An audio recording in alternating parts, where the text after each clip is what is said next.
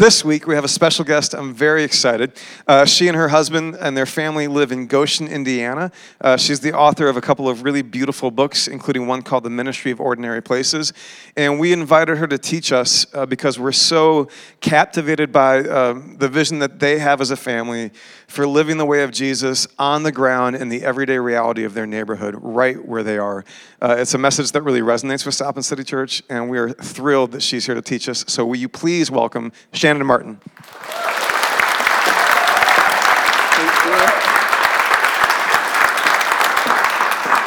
you. Good morning, everybody. I almost accidentally said good morning on Thursday evening, so today it works. So it's a pleasure to be here. I also forgot my readers Thursday, so Jason said, Thursday will help you kind of work some of the bugs out, and I'm finding that to be true. But keep your expectations managed at the same time, if you would. I'm going to open up with a short passage from Scripture from the book of Psalm as just kind of our call to worship. My people right now are just getting ready to worship at St. Mark's United Methodist Church in Goshen, and I'm thrilled to be here. And it's always I choose my Sundays away from my community very carefully because it's so important to worship together in our body. So this was a no-brainer for me. I'm thrilled to be here, but I'm also thinking of my family and my church family back in Goshen. We usually begin our services with a little scripture reading, and so I'm going to do that here with you today in St. Mark's honor, I guess. And because this is just a beautiful, beautiful passage, I woke up this morning and went out my front door much earlier than I'm typically used to doing on a Sunday morning, and the moment I opened the front door, the sky was pink, like the air was pink. It was just beautiful. And you're going to hear through our time together why the sky has just become pretty important to me. So this is a great way to start us off. This is Psalm chapter 19. It's up on the slide there for you to read along, verses 1 through 4. The heavens proclaim the glory of God. The skies display his craftsmanship. Day after day, they continue to speak. Night after night, they make him known.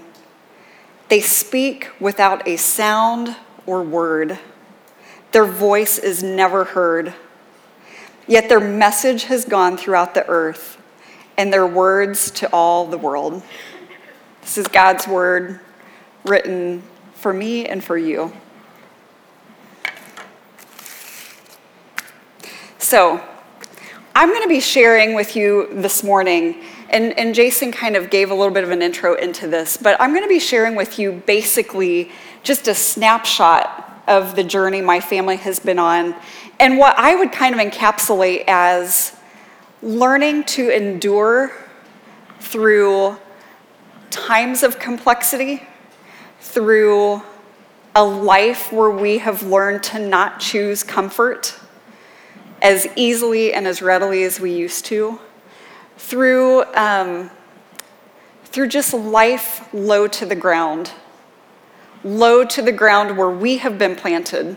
And so as we're talking this morning, I want you to hear what I'm saying, but to also be careful to not think too hard about what my on-the-ground circumstances are, and just really focus on what does life look like for you on the ground? What does life look like for you in your place? So a handful of years ago, I found myself in really a time of pretty deep questioning. I was questioning kind of who I was, why I was where I was, just kind of these questions that I think really come and go throughout life.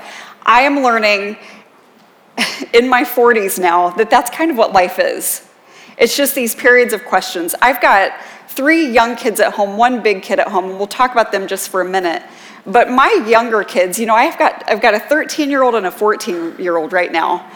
And particularly my 14-year-old is having these kind of existential crises that come and go. And once he gets one resolved, he kind of thinks he's got it all figured out then. And of course, what we know is, I don't know that that ever happens. I think we're always moving in and out of them. I was questioning what my purpose was. And I'm that sort of person that is drawn to, maybe more than others are, but far more than my husband is drawn to this kind of thinking. But I like to kind of know. I've got a lot of questions. I like to believe that there's this purpose that kind of wraps around everything I do. I don't know what to say about that. It's just the way I'm wired. But this confusion landed kind of in this valley after a lot of transition in my family's life. So we were just coming out of this time where over a handful of years, almost everything about our life changed. And that sounds very dramatic, and it kind of was, quite honestly. We had just in a short period of time, we had moved from out in the middle of nowhere and what we thought was sort of our dream farmhouse. And, I had this vision of our young children kind of, they just would be running barefoot through the pastures, and this is the life for me. This is what we were going to do. We had transitioned out of that home pretty unexpectedly into where we live now and where we have lived since then. Our neighborhood in Goshen, Indiana, a place that up until that point I had been completely unfamiliar with. I'm not from Indiana, I'm not from this area, but we moved from the country into the neighborhood, into a very ordinary, kind of shabby, pretty ignored, overlooked, neglected neighborhood.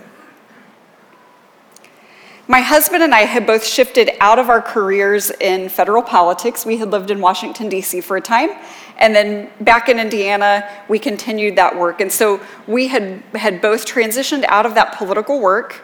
My husband transitioned into nonprofit work. I, at that point, was not working as much. We had brought, our family had begun to grow through adoption, which was a big surprise to us. And so we had brought our third child home from South Korea. He was 18 months old, and he was a heartbroken baby in a lot of ways. And so we were continuing to learn, what does it look like to, instead of making a wide detour around pain, what does it look like to just walk straight into the middle of somebody else's pain and wear it as your own? The prayers that we prayed this morning, carry the weight of the burdens around you. We were just starting to learn what that looked like. Not long after that, we adopted our fourth kiddo. He was 19 years at the time, 19 years old, and he was incarcerated at the time. And so it's a very long story with a lot of layers and a lot of beauty. And I wrote a lot of this backstory down. I'm just like breezing through it to just kind of get you caught up. But I did write a lot of this down in my first book, if you're interested. So just to kind of catch us up, we had moved our home. We had dramatically changed our jobs and our income. Our family was growing in ways that continued to surprise us and challenge us in a lot of ways. My husband, at some point during this couple years of extreme, like earthquaking transition through our life, he ended up transitioning out of nonprofit work, so to speak, and became the full-time chaplain of the Elkhart County Jail, where he is still working now. So that same facility where we had visited the first time to visit our son Robert, he was now working there every day. Everything was new about our life during this time. Our schools, our church, our community. We were beginning to see the world differently. We were beginning to understand that God did have more for us, and that God's more for us was going to look like less. I had no frame of reference for that. I only had a reference of God, that God's more always looked like more. And so it took some time to navigate this thought that perhaps God's more, his true abundance to our eyes was, and particularly to the people around us, was going to look like less. we were beginning to understand what it looked like to choose a way that did not appear to be paved in comfort, in peace, in similarity. I do think that we can carry peace in the midst of upheaval and in the midst of transition, but it doesn't necessarily feel like peace all of the time when you're in the midst of it. And we were learning these things. After we had settled in, after the dust settled a little bit, after the adrenaline of all the change was starting to wear off, so at this point we're a couple of years in to our neighborhood, we were delighted by our neighbors immediately. We were starting to understand in ways that we could not have understood before that we had both lived very much under a bubble. We didn't grow up, my husband and I didn't grow up near each other, but our lives were very similar, our childhoods were very similar. And so now that we were in a place where, for one thing, we just had people all around us. We had both lived and grown up in the country with neighbors, my neighbors were soybean fields for the most part growing up. We had actual people around us. These people were surprising to us. We had a lot to learn from the people around us because they did not look, live, believe exactly as we did. And so we were thrilled to be where we were. We were excited. We were willing. We were at peace. And at the point that all of that adrenaline started to kind of flush out of our system, what I found was that I was maybe just a little bit addicted to upheaval. I was a little bit addicted to this, like, okay, now what? Okay, now this is familiar now, is that okay? Okay, I like it here, is that okay? Or does that mean it's time to go again? Do we move to a different neighborhood? Do we move to do we take another step, another weird, wild step? Do we do something different? Because what I was feeling was that after all that change, my life once again felt very ordinary. It was just a new kind of normal. It was a new kind of ordinary, and I wasn't quite sure what to do with that. We were learning in every way possible what it looks like to live as a neighbor. And while we were starting to learn what does it look like, we were being captured and captivated by the gospel, which for the first time, we were understanding God's tremendous heart for living as a neighbor. Love God with all your heart, your soul, your mind, and love your neighbor. I had this compulsion building in me that loving my neighbor meant doing something. If we were going to live in this neighborhood, it was great that we were happy there. It was great that we were settled in. But what was I supposed to do? I just wanted something to do. Every time I was kind of asking that question, what I was hearing from the Lord was 2 words: pay attention. It was not what I had in mind.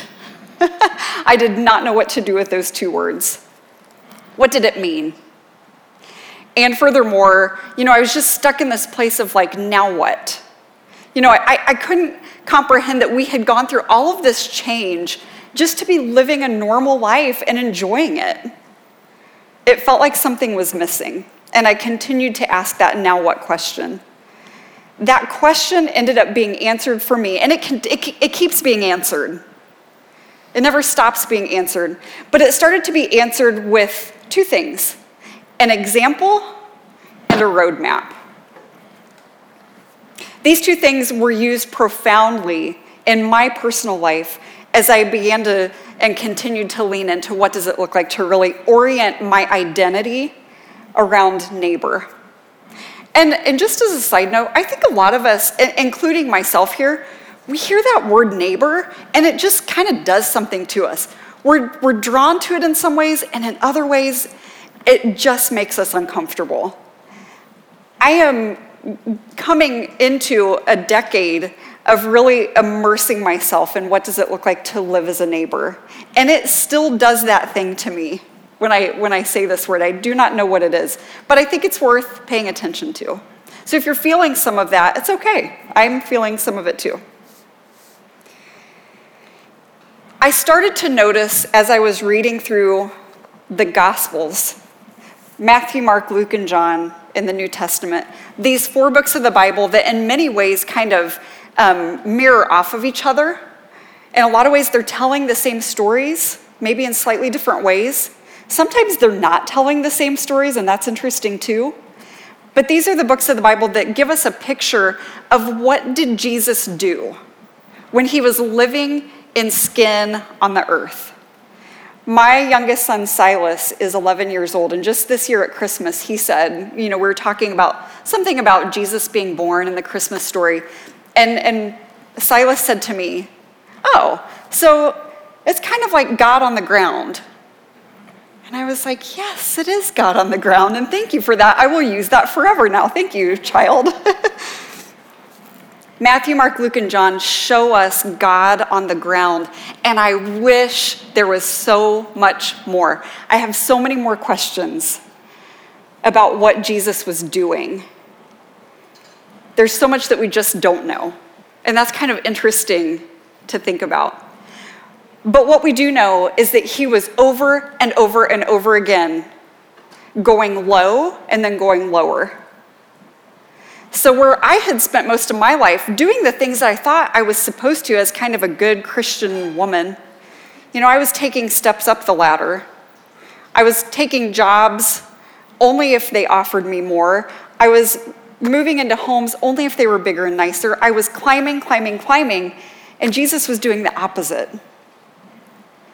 And that's something that I had to reconcile.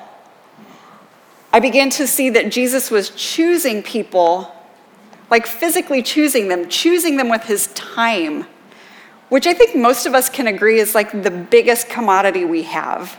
Like, who are we spending our time with? Who are we eating meals with? Jesus was choosing people who were at the margins for one reason or another. These were people who were ignored or overlooked or even hated and despised by other people, particularly other people in the church. This is who Jesus was choosing. And so then I started to notice, my heart was shifting over this new understanding of God on the ground. But I started to notice these phrases throughout the Gospels, things like, as we're reading about these stories of Jesus, he saw, he heard. Sometimes it would say something like, as he was going, he noticed. He felt a hand reach through the crowd and touch his sleeve. So God on the ground, in so many ways, was being led in his ordinary life through his senses, his 5 senses, his body, through sight and hearing and taste and touch. He was many times being described as being on the way to another place, and then he would see something, he would hear something, and his plans would change. This is how God on the ground, Jesus' ministry was sort of being led and directed. He said things like, taste and see to his friends who traveled with him or the people that gathered with him. He was saying to them often, stay awake. This was our example. So I think we can agree that Jesus, during his short life on the earth, is our example of how we can choose to live. We can choose to live in this weird way of Jesus that makes little sense to the world around us. We can choose this way. This whole idea of paying attention was starting to kind of crystallize a little bit for me. I was starting to understand it a little bit.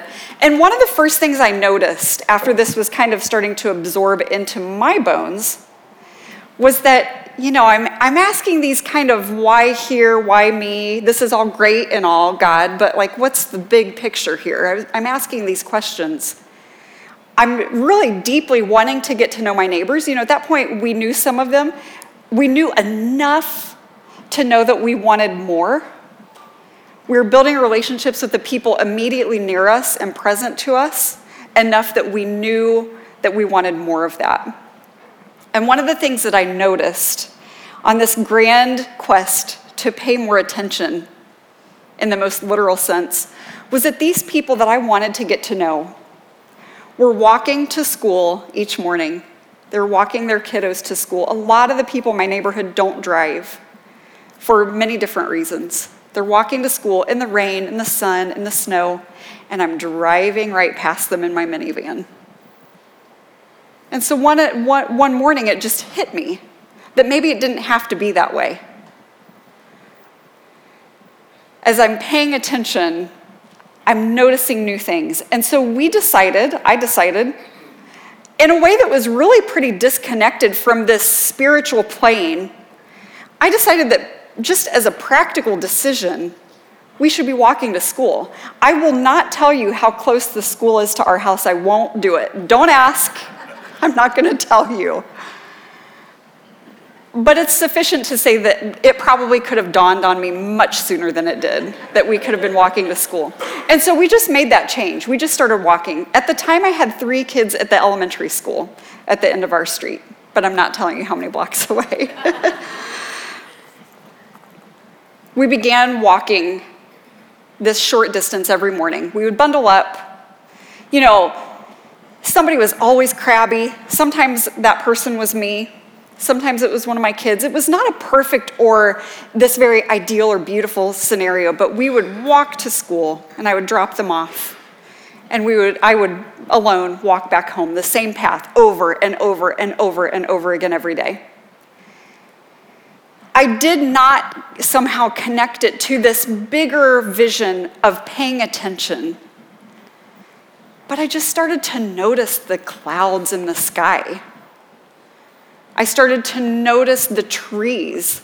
The first year that I committed to walking to school every day was the first year, and I've been a Midwesterner my whole life. It was the first year that I truly found winter beautiful. And I had grown up, on the farm, and then we had lived on the farm, and, everything was very, what I would have thought at that time as being very picture perfect. And I remember moving into this neighborhood and thinking, well, okay, this is great. I'm happy to be here, but I'm just not going to see anything beautiful anymore. Very embarrassed to admit that, but it's true. My lens was shifting. And as I was making that short walk back and forth, this neighborhood that I was already really beginning to love and find beautiful in so many ways, so many obvious ways, I started intentionally hunting down something beautiful on that walk every morning. And let me just say, February and March will test a sister on finding something beautiful. Right now, it's still a little pretty outside. There's still snow on the ground. But think about a week ago. Everything's just kind of brown. The sun's not shining. The skies are gray. A lot of times the sky doesn't even feel worth looking at. Sometimes I'm sorry to say, but it's true. But I just got very intentional. I've got to find something beautiful. And so I would find that beautiful thing, and I found it every single day. And sometimes I found it by looking up into the sky, looking at the tree people. The trees were really, in some ways, kind of starting to come alive to me. They were looking different as the seasons changed, and I was drawn to this. So sometimes I'm looking up. Sometimes I'm getting very low to the ground, like kneeling on the ground. I had various neighbors say, "Did I see you this morning, like crouched on the sidewalk?" And I would say, "Yeah, you did." I would get low to the ground and see a whole different landscape, a whole different perspective. And because this is the day that we are in, and because this is who I am, I would take a picture of that beautiful thing, and I would post it on Instagram. It's just what we do. The cloud drama that was one day menacing and the next day poetic was just changing my heart for how I was seeing God and seeing him vibrantly alive in my place and in creation. What I started to understand is that you can't love what you don't know, and you can't know what you don't really, really see. This is why it matters so much to pay attention. As I was finding my place more beautiful, I was starting to love it more. And as I was starting to love my place more, I was starting to love the people around me even more. And as I continued to love my neighbors more and more and more, the best thing by far happened. And that was that I was more and more and more loved by them. So this idea of living as a neighbor, we know that this is a mutual relationship. We know that we can't neighbor someone.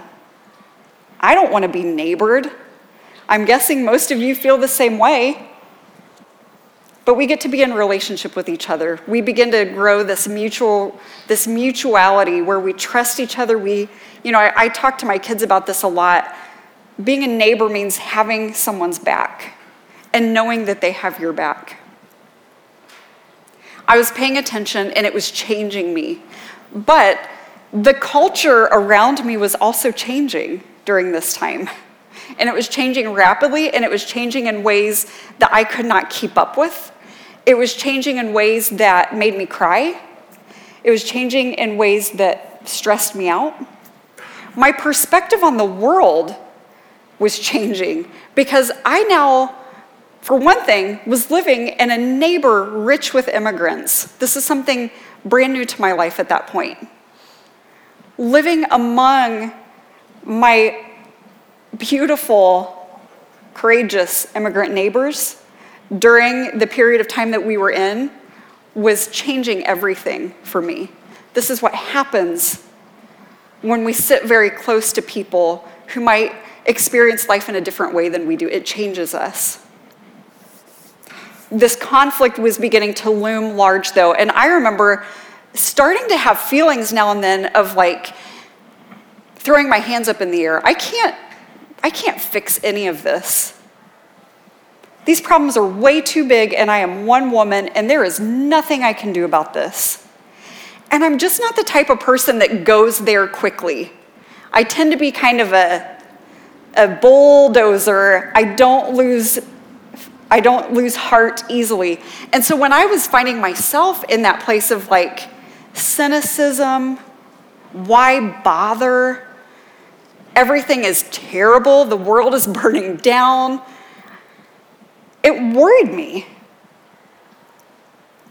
At every point that I got to that low place of just cynicism and I give up, the solution was always to get my head up out of the clouds where all of this stuff was constantly swirling and continues to swirl with even greater intensity today, to pull myself out of those clouds and get very low to the ground, where I personally have been planted, where you personally have been planted. Get low to the ground.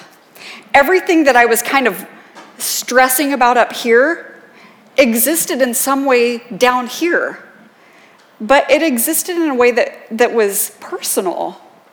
It existed in the lives of people who I love and who loved me back. That's a very different place to operate from. In this turmoil, I began to be drawn in the Bible to the Old Testament prophets. So if any of you are feeling some of that, like the world is just bad, it's scary, it's unfair, it's unjust, all of these things I would say are true, the prophets might be your friend. They were certainly a friend to me.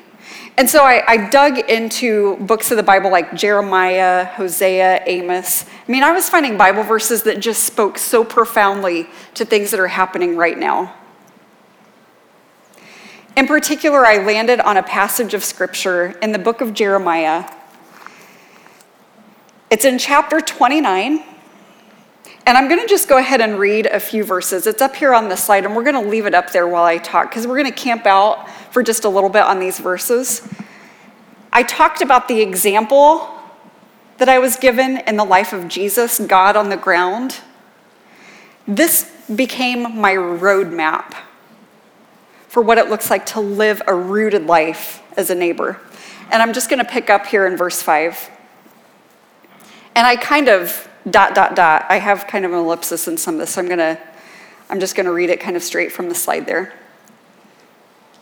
This is what God was telling his people who had been exiled into Babylon. So these were people who were displaced.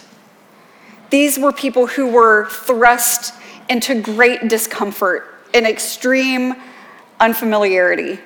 These were people who were not at all happy to be where they were. And I think we all can relate in some small way to that feeling. These were people who were asking these questions of now what, why me, why here? They were asking these questions on repeat. And this is what God, through his prophet Jeremiah, says to them. Build homes and plan to stay. Plant gardens and eat the food they produce. Marry and have children. Multiply, do not dwindle away. And work for the peace and prosperity of the city where I sent you into exile. Pray to the Lord for it, for its welfare will determine your welfare. I was stunned to discover these verses that were so clear and so concise and so tangible and so literally applicable to my everyday ordinary life. So we're going to just pretty quickly kind of jump down through them and just share just a little bit about what I have begun to learn by this short text in the book of Jeremiah. Verse 5, build homes and plan to stay. What would it look like if we committed today to our place? Some of us have lived where we live now for a very long time. I mean, at this point, I've lived in my home for over 8 years. It's the longest I've lived anywhere in the past, 20 to 30 years. 8 years is not that long, but to me it feels like a pretty long time. Some of you have lived where you live much longer. But there's a difference in remaining somewhere, kind of by default maybe, or just because it's where you live. There's a difference between doing that and committing to your place. Jill Briscoe is a preacher who I love, and she said basically, unpack your suitcase. So maybe we've lived somewhere for 10 or 20 years and we haven't really unpacked our suitcase. And when we do, when we just decide, until I'm told to go, I will choose to stay. I will commit to this place. That is a shift. That shifts our mindset. That shifts the way we're paying attention to our place. I have to give a little shout out to plant gardens and eat the food they produce, because I'm really stuck right now in the imagery of the garden. And that's kind of come out of this journey of paying attention. But I just can't think of anything more hopeful than a garden. Even those of us, I'm not particularly good at planting gardens, but I try every year. And throwing a handful of seeds into dirt is maybe the most hopeful practice. It is belief. And God is saying that that matters. Verse 6, I'm going to summarize. It's a little bit longer than what I've typed out here, but marry and have children, multiply, do not dwindle away. I'm going to summarize that as draw a wider circle.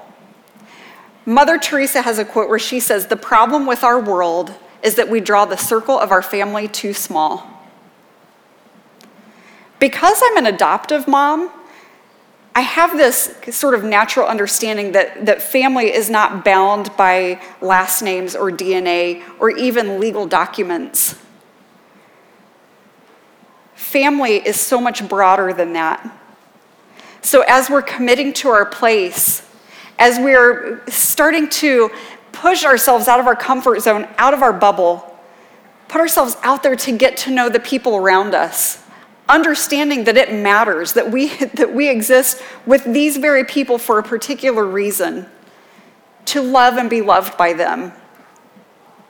We can draw the circle of our family much wider. And then we get out of this mode of categorizing people as like, well, they're friends and they're family and they're neighbors. We begin to sort of belong to each other.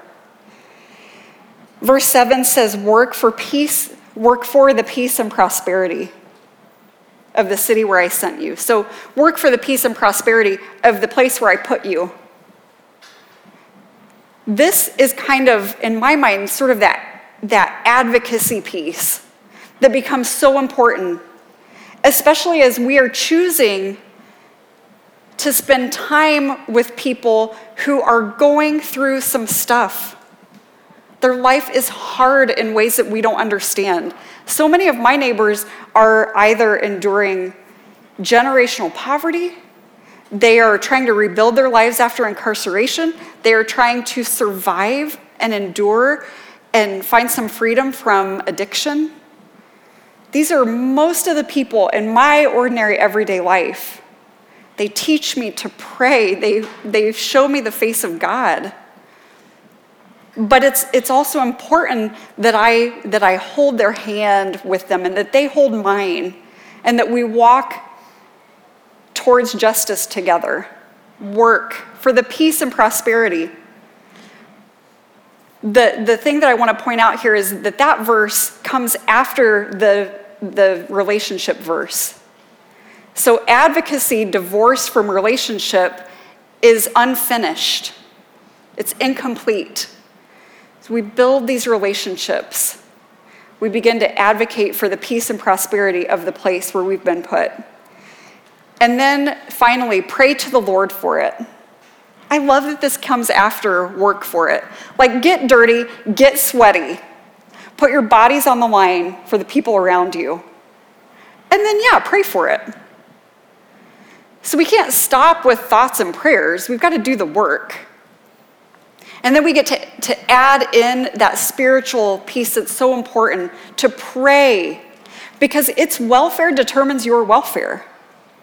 So if my neighbors are not free, then I am not free either.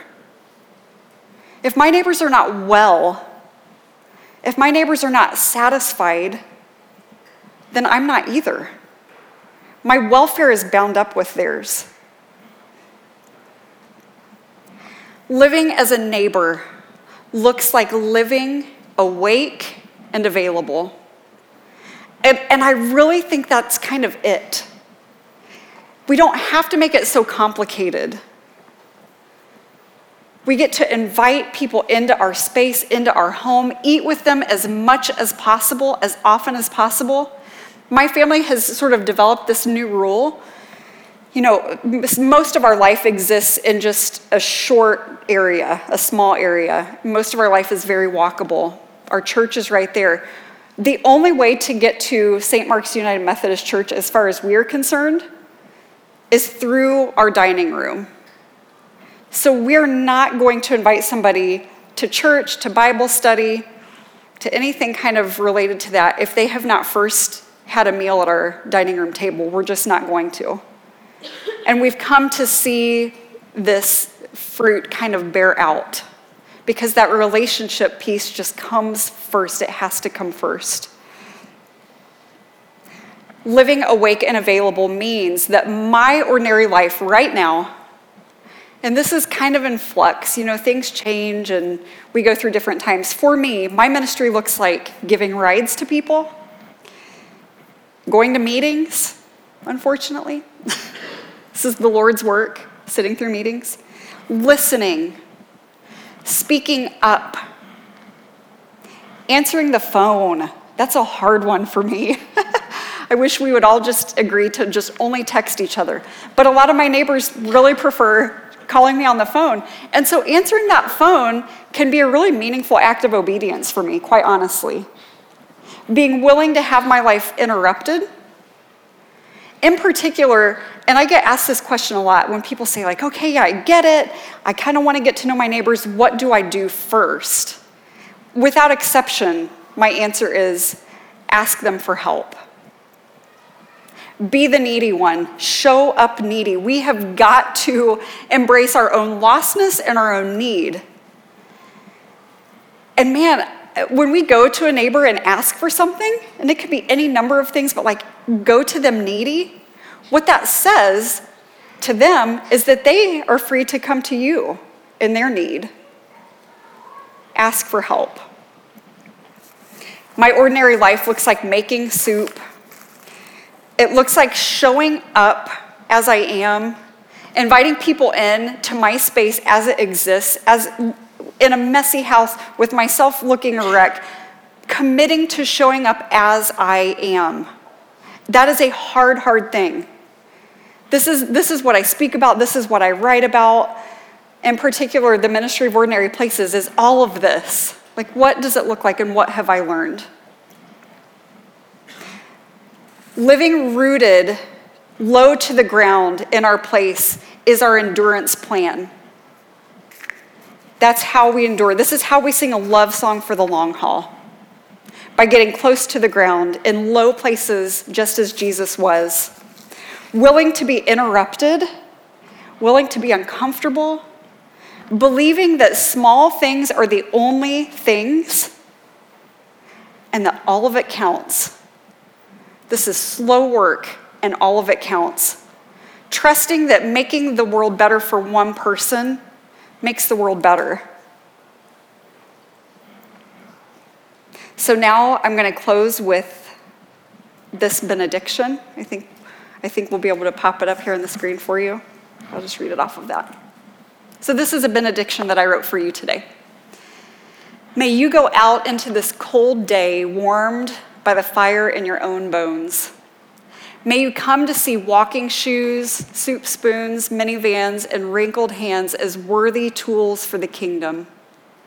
May you crave low places, the messy, the boring, the overlooked, the complicated. May you grow comfortable with grit in your teeth. May you see God's presence in the moon, God's glory in the clouds, and God's goodness in the faces around you. And may you find your shelter in the untamable garden of community, God's kingdom on earth, right where you are planted. Grace and peace be with you. Thank you.